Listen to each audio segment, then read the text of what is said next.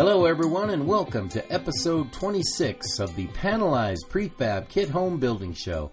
I'm here with the president and founder of Landmark Home and Land Company, a company which has been helping people build their new homes where they want, exactly as they want, across the nation and worldwide for 25 years now, since 1993. Steve Tuma. Steve, how are things going? Excellent. Staying busy as always. Working with people to develop some very cool homes. A lot of our customers are working in areas that are very interesting, whether geographically, weather-wise, building restriction-wise, historic areas, whatever it is. So it's always a fun day taking care of each customer individually. It seems like you're over at Landmark. You like to be challenged, and I think that's part of the fun. So today I'd like to utilize my time with Steve going over some aspects of panelized home building that we haven't had all that much time in the past to go over, and some things I'm sure will pique his interest, some of the questions and inquiries that potential Landmark customers have brought to us. So if you're ready, Steve, let me throw some questions out there, and I think our audience might be keen on hearing you tackle. Let's start with foundations. How do I know, as a new home builder, how do I know what type of foundation is best for my home and building site? I mean, do I need the basement type of foundation, crawl space? There are slabs, piers. It could get very daunting, I think, with all the choices. Right. Well, there are different situations as to why you would choose one or the other. Mm-hmm. Sometimes you've got restrictions geographically. Sometimes there's situations of what people are used to building in an area, therefore they do it. And other times you've got the flexibility of doing any one of those types of foundations. So how does it work? Mm-hmm. So we're basically going to review, I think, you said basements, crawl spaces, slabs, and then a pier system. Right, yeah. So basements are, as everyone knows, it's like an area underground. Mm-hmm. It can be a walkout if you're on the side of a hill where that basement, instead of just being, an enclosed area, is an open area. Mm-hmm. So if you were like on a lakefront or on the side of a hill, you could have a drive-under garage, a workshop, additional rooms, family room. Kind of cool to have your garage underground. Oh, people have done it. Mm-hmm. Boats, sometimes it's just recreational toys. If you're by a lake, that's where you bring the canoe in, picnic tables, whatever it would be. Right. So basements can pretty much go anywhere where the ground conditions allow for it. You've got to check water tables, make sure the soils are right, make sure the terrain's right for that. Some people will say, well, you never put a basement in California because people are used to slabs. You don't see many. Well, and typically, it depends on where you're at, because if you're in the areas with mountains, you might have a house that steps out the side of a hill, and in a sense, the basement's a walkout basement. Someone might say, oh, that's a 3-level home. Well, in a weird sense, it's a 2-level home with a walkout basement. So those are generally made from cement or block foundations. We can design and engineer them all. Mm-hmm. So then there's also the crawl space, which is made like a basement, just not as deep. A lot of people have crawl spaces, right? Right. They call them crawl spaces, raised foundations, stem wall foundations, whatever it would be. And that basically raises the home above the ground so that there's space below the wood floor system of the main living level and the ground. Mm-hmm. So you can run plumbing, ductwork down there, and that would work. And sometimes people just don't want basements. Right. Other times they want crawl spaces. Now, the example of a changing situation is Florida. A lot of people were building on slabs, but there are areas of small hills. But we're finding a lot more people want to do a crawl space in Florida for energy efficiency reasons and different construction costs. So then there's the slab, which is literally just a cement slab put on a flat pad of ground. Real common here in California. Right, and it's a situation where generally it's considered to be the least expensive. Mm-hmm. And then there's pier situations, which you might see in flood areas or hurricane areas, where a house is actually lifted above piers, pilings, there's a variety of different words for the size and how they're used. So sometimes people will use the pier system to be environmentally friendly because you're not disturbing the soil as much. Right. Other times you're in an area where there might be a little bit of water flood situation along a river or whatever. And then there's other situations where, we'll take South Florida, where there's hurricane situations and the piers lift the house above the storm surge. So it's there's different reasons. People probably wouldn't put a house on 10-foot piers in the Midwest unless they were along a river, where there's flooding. Or we've done some on the East Coast. You can do them in California where people have done them. Or I shouldn't say California, but any mountain area. Okay. Where people have, kind of cantilevered a house over some land. So this is a situation where we can work with customers. I'm adding a little bit of complexity to it there by saying, hey, you could use them in different places under different conditions. But generally, in the Southwest, parts of California, slabs are generally used unless you're in a hilly area. Then you might get in a crawl space or basement. In the Midwest, the plain states, there's basements, crawl spaces, slabs, and occasional pier home. On the East Coast, it's generally basements or crawl spaces and sometimes slabs as you get farther south. In the South, we've done everything. Slabs, crawl spaces, basements, and piers if along a flood area. The key to it is that we can work with you to find out what is best. So we don't expect the customer to know, hey, I definitely need to do this or that. Most customers have an idea of what they want. We just work with them to find out the situations. For example, you take a crawl space. In some areas, they could be just a couple feet tall. Other places, they need to be 4 feet tall or 6 feet tall. So there's a lot of work that we would do to make sure that it fits on the topography and works in the requirements for the building department. Right. So while we're talking about foundations, how would I know if maybe it's best to use poured cement or I notice a lot of people building foundations out of cement blocks. I mean, what's better? What's worse? What is the difference? Well, what's interesting about it is a lot of the material choice sometimes is just derived by what's common in the area. Mm-hmm. Some areas block is just more prevalent. Other areas it's poured.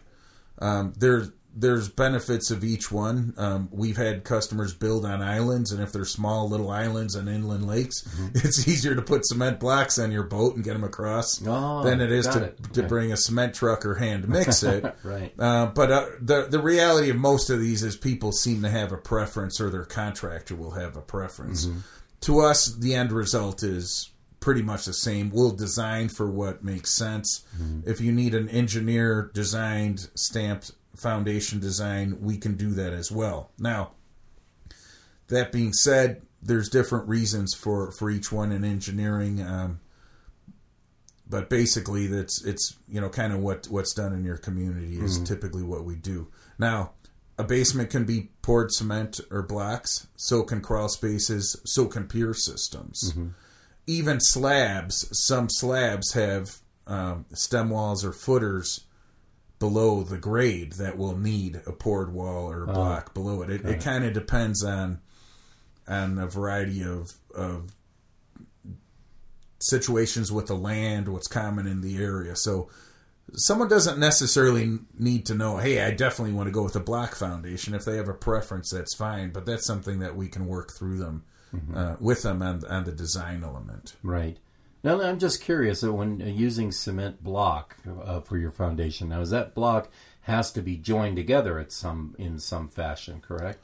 Well, it's generally mortared together, but you're bringing up a very strong point, because sometimes you've seen block walls that are older and the blocks seem to be separated. Mm-hmm. Exactly. So that's why you want to make sure it's designed right. Some of them are filled, every so many courses. There's rebar in them and reinforcement to hold them together. So block walls can actually be made just as strong as the poured cement walls. Oh, there you go.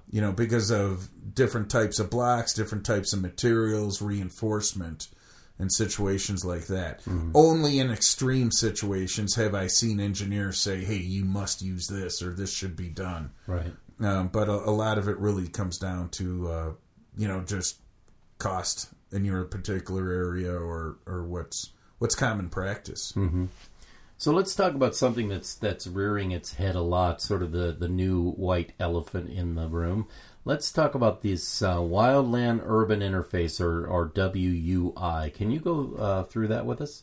Yes, what that is basically the interaction of a home and fire. It seems in the last few years we're hearing about bigger fires, record-breaking fires, more disasters and fires, and it's something where building departments are getting tuned into it. One of the leaders in it is the state of California, where they've done the Wildland Urban Interface, and it's a pretty in-depth process, but in summary, they basically want to make sure that your land is accessible so that you don't have a bunch of materials that are flammable sitting around your house, just brush, wood piles, whatever it may be. They want to make sure that if there was an emergency situation that the first responders can get to your house. Mm-hmm. So they'd rather not have, big walls of hedges or different things so people couldn't get through. And then a big portion of it is just the types of materials. Class A shingles that are fire resistant, cement board siding, the way your eaves are enclosed, different details, the types of materials that are used for decks. It's always interesting to me because people think, and I used to think this until I really, really got into it, that people were worried about fire spreading, just that wall of fire going, through a neighborhood from house to house to house. Mm-hmm.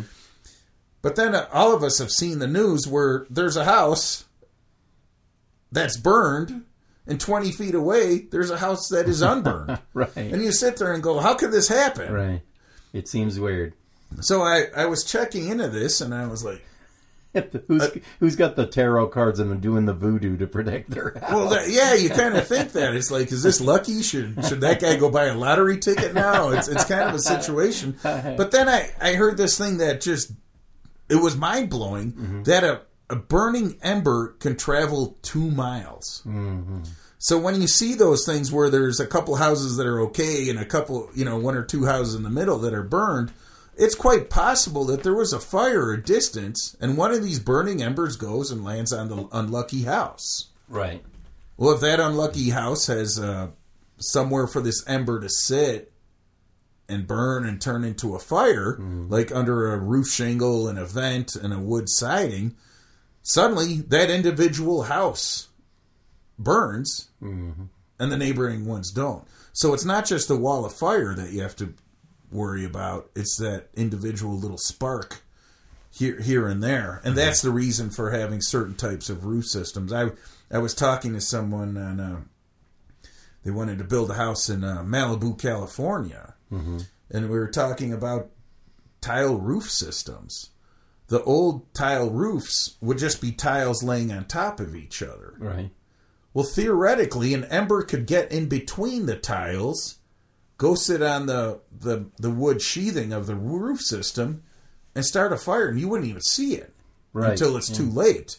So now a lot of tiles, they get filled in with cement so that the ember can't kind of lodge in between the tiles. And a lot of the metal roofs are generally resistant. The asphalt Class A and Class B are resistant, where the fire, the embers won't really catch on top of the roof shingle. Right. So that's the situation. Now what's interesting is a lot of other states or municipalities or counties, building departments are adopting California's. A lot of places in the western part of the country are adopting California's WUI because they're as prone to fires as any other place. Right. Let's while we're on the subject of fires, let's kind of get your answer on this. So why are some building departments now requiring fire sprinklers in new homes? That seems to be something that's been popping up over the last few years a lot.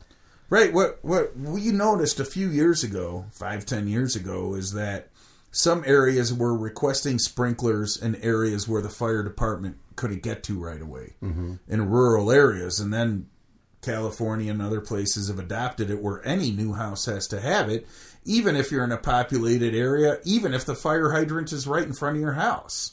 And people would say, hey, what's the point of that? So I did a little research into it, talked to some of the designers, and the theory is that if your house caught on fire and the fire department was notified, it could take a few minutes for the fire department to get to your house, get set up, and start spraying your house down. Right. That in the meanwhile, in that few minutes, the fire is spreading. The theory, and I think it's been proven, so it's a little more than a theory, is that the sprinklers catch the rise of the heat temperature, and therefore they're able to respond quicker. Oh, okay. So if you had a sprinkler system throughout your house and say something happened, for some reason your office garbage can catches on fire, that zone would catch the fire or the burning, the smoking garbage can, and then put the fire out in a fraction of the time compared to the response time of even the best fire departments. Right. So that makes sense. What's interesting is a lot of people would say, well, then my carpet's wet or my desk gets wet. And it's kind of an interesting reaction, and I agree with them, but it's better than your house being gone. I think I'd put up with a wet carpet over my house being gone. Right. So it's a situation where that system has to be designed, make sure there's enough water flow, make sure that it's by zone so that if one sprinkler head goes off, it doesn't set the whole house. So, when the codes tighten up like this, there's a little resistance because it costs some money to put these in. But I think if you look at the safety, situation that happens, whether you're home or not at home, it's a pretty good situation to have. So all of California needs, any new home in California needs them. In other parts of the country, they're either suggested or they're mandated. Okay, we're going to change the subject from fires to the word engineer or engineered. We hear that we hear you talk a lot about that word comes up a lot on the show. So I'm going to ask you a few questions about that, if you don't mind. What's the difference between an engineered stamped plan and regular building plans? I'd really like to know that. It's basically the justification and the calculation for the design. So all of us have seen regular building plans. It'll say, hey, here's a house, here's a certain dimension, here's what the floor system's like, here's what the roof system's like, here's how the walls are framed, and so on and so forth. It's generally accepted information. A set of engineer stamp plans are plans that have the documentations, calculations to show why the foundation walls are strong, why the floor system's strong, why the walls, why the roof systems are designed to withstand the particular situations. Now, if someone's building in a place where there aren't really any extreme situations, huge snow loads, high wind speeds, earthquakes, expansive soils, the building department won't always request engineer stamp plans. But in the case of, say Lake Tahoe, Leadville, Colorado, where there's huge snow loads, anywhere in Florida because of the hurricanes, almost anywhere in California, pretty much everywhere in California on the West Coast where the earthquake faults are, they want to know that your house is designed properly.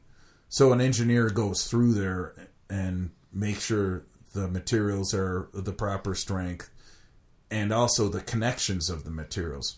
Steve, it's like in the case of wood, a 2x6 in an earthquake generally doesn't snap. It's the connection where that 2x6 attaches to another component of the home. Right. That's what breaks. So you need to make sure those connections are right, they're nailed together right, the sheathing is put on right to give it strength. A lot of people don't understand it. They think, well, engineering is just taking any set of plans, going to an engineer, having a cup of coffee with them, and giving them a few $100s, and he stamps the plans. That isn't necessarily engineering. In our opinion, structural engineering is the actual justification of the design, and the stamp is the certification by that particular engineer to make sure that the home's structure is significant to meet or exceed the design criteria for for the code application in the place. So I want to differentiate something here, because a lot of people, generally in the Southeast, say, well, this engineer said he'll stamp my plans for a couple $100. I just have to go over and he'll do it. That's not our opinion of engineering, and we're finding less and less engineers do that because of insurance reasons, liability, and the building departments are standing up and saying, no, we want to know that you calculated this. Right. So in some cases, we just finished a house that had 126 pages of calculations justifying why a beam is a certain strength, why a connection's done a certain way, why a wall needs to be a shear wall. So that's the key element, and this really separates it. There are a lot of plan services online that say, hey, just take your plans to an engineer and they'll stamp them. Maybe 10 years ago, not in today's climate. You need to have a set of plans that an engineer was involved with through the design process to understand what's going on. And there's likely to be a lot of situations. By the way, engineering can affect the architectural design of your roof or of your house. Your roof system, your walls, the spans, the open areas, the sizes of windows, different details like that. I don't want to add complexity to it, but we take it seriously, and we want to make sure the house is designed right. Sure. Yeah. Okay. Well, while we're on this word engineer and engineered, let's talk about engineered lumber materials. Now, run us through that. What exactly are engineered lumber materials? Well, it's kind of interesting, but let's take a simple 2x10. A 2x10 is a natural material. It's typically pine, some type of pine, Douglas fir, spruce, whatever it may be for whatever part of the country that you're in. And that will have a certain strength or design criteria capability. It can span so much and carry so much weight. Well, what's happened over the course of time and building evolution moving forward is they've determined that they could create man-made materials of the same size that are stronger. Oh, okay. What's interesting about these is, in theory, some of these are greener materials because they're able to take small pieces of wood, bind them together to create one big piece of wood, so you don't need to cut big trees down to make certain Are they beams. able to use recycled wood and things like that for this process? Sometimes it's recycled. Sometimes it's just smaller pieces of wood. So the example is, in the old days, if you had a beam that was 6 inches by 20 inches tall, you had to find a tree that was straight, and you could cut that out of. Now they can use small pieces, remnants of wood, and bind it together to create a 6 by 20 beam. Right. It's greener and it's stronger.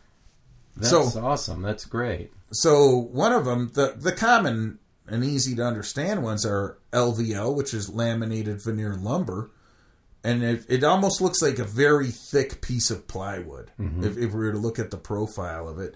And then there's glue lam, which is glue lamination. It's kind of, if you looked at the side of one, it looked like a butcher block. So if someone took a bunch of 2x6s and laminated them together, so you end up with those beams. They're using they're a greener process, but size for size, they're stronger. So that's what engineering. Well, that's a great option. That's awesome. Right. So instead of having to cut down that 100-foot tree to get a certain size beam, they can use smaller trees or shavings from other parts of it to create those beams. The key to it is they're affordable, they're stronger, they're greener, and they have better performance values. Yeah, I've seen people do this thing with. I think I know what's going on now. So there are companies that make these faux wood. They're made out of resin. And they're like a long block, and they stick them over wood, and it looks like a 100-year-old tree. That's pretty awesome. Yeah, and that's what's happening because an engineered piece of wood. Say you had a real rustic home. You're building up in the North Woods or in some mountain area.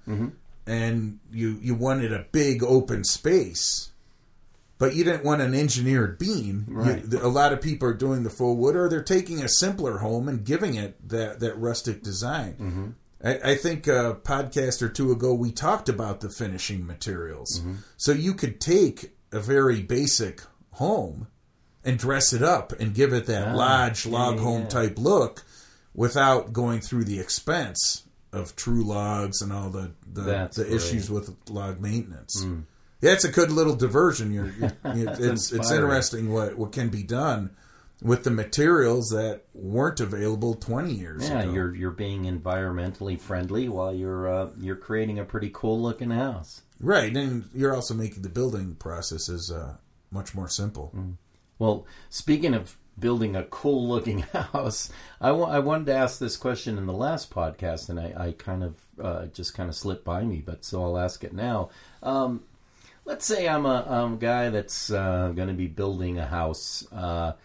And I start piecing things together before the walls are even up. I've gone out and I've bought cabinets and I've purchased doors, windows, other items that I'm just building my dream house in my head, sort of with all of the elements. How would I use all this stuff sitting in my garage in boxes in my new home? Can Landmark help me kind of put that together? Yes, we actually have a few projects like that right now. Sometimes what happens is people want to control their budget, so they see liquidation sales, or they see a special deal. A place is getting rid of a sample cabinet, or for some reason they just happen to have a bunch of windows, and they want to work it into the design. We can do that. We're working on a project right now like that in Colorado, where this customer has some huge picture windows that he wants to put in the dormers of a chalet. So we worked with them. And what's interesting about that is, let's take windows, for example. We've got to make sure that they work right, because in some cases they need to be tempered glass, other times they could be regular glass. Right. But yes, if you have materials, it'll happen. We had one customer, there was a building that was some 1800s bank building that was getting demolished in the Dakotas, and somehow they were driving by and it was an old bank. So they actually bought the walls, the old teller. That's great. And they put it in like a little kind of party room in their house. That's great. So they were able to incorporate that. So we've had people say, hey, the husband, he builds his own cabinets. We put them in. Or they run into some liquidation situation where they're able to get windows at a fraction of the cost. We're all up for that. We can go through and do it. And a lot of people are doing reclaimed materials. Like you just talked about, the beams, the faux beams. Well, some people will go through and find some old barnwood or something and give that stuff's great. A real custom older look. So we're able to do things like that. Now, in some point, you don't want to go reclaim insulation or, different situations. There might be issues with that. But in general, finishing materials, if there's different wood floors that someone wants to put together, or they want to create their own trim from wood off the land. We've actually had people do that, where they go through and they might have to clear a few trees. Well, they've actually milled it and used that material for the inside of their house. Right. So if someone has the desire to do that, I'm all up for it. It's just really, really cool to see a family go through and really personalize the house and get the house that they want. How fun is that? That's great. No, it's amazing. It's pretty insane what some people come up with and what they put together. So designing the house isn't just putting the window so you have a view of the lake or the mountain or the view that you want to take care of. It's the interior finishes as well. And sometimes when there's a story behind the wood trim or the wood that you made the countertop out of, it's pretty interesting. Yeah, that's good stuff. I love to see that, the whole repurposing thing going on. That's really exciting. So we're about out of time here on the Panelized Prefab Kit Home Building Show, and I want to thank all of you for listening in once again. But before we go, as always, I want to give Steve a chance to let people know just how to contact everybody over there at Landmark Home and Land Company. Well, thanks. The quickest and easiest way, you can do it on your smartphone or right on your computer, is at our website, lhlc.com. That's or LHC sometimes people think I'm saying A, but it's LHLC, like Landmark Home Land Company. Mm-hmm. You can look at our website at any time that's convenient for you. You can also call us at 800-830-9788.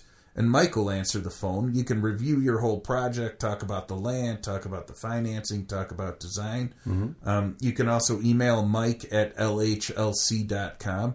And I'm always available at landmark@lhlc.com.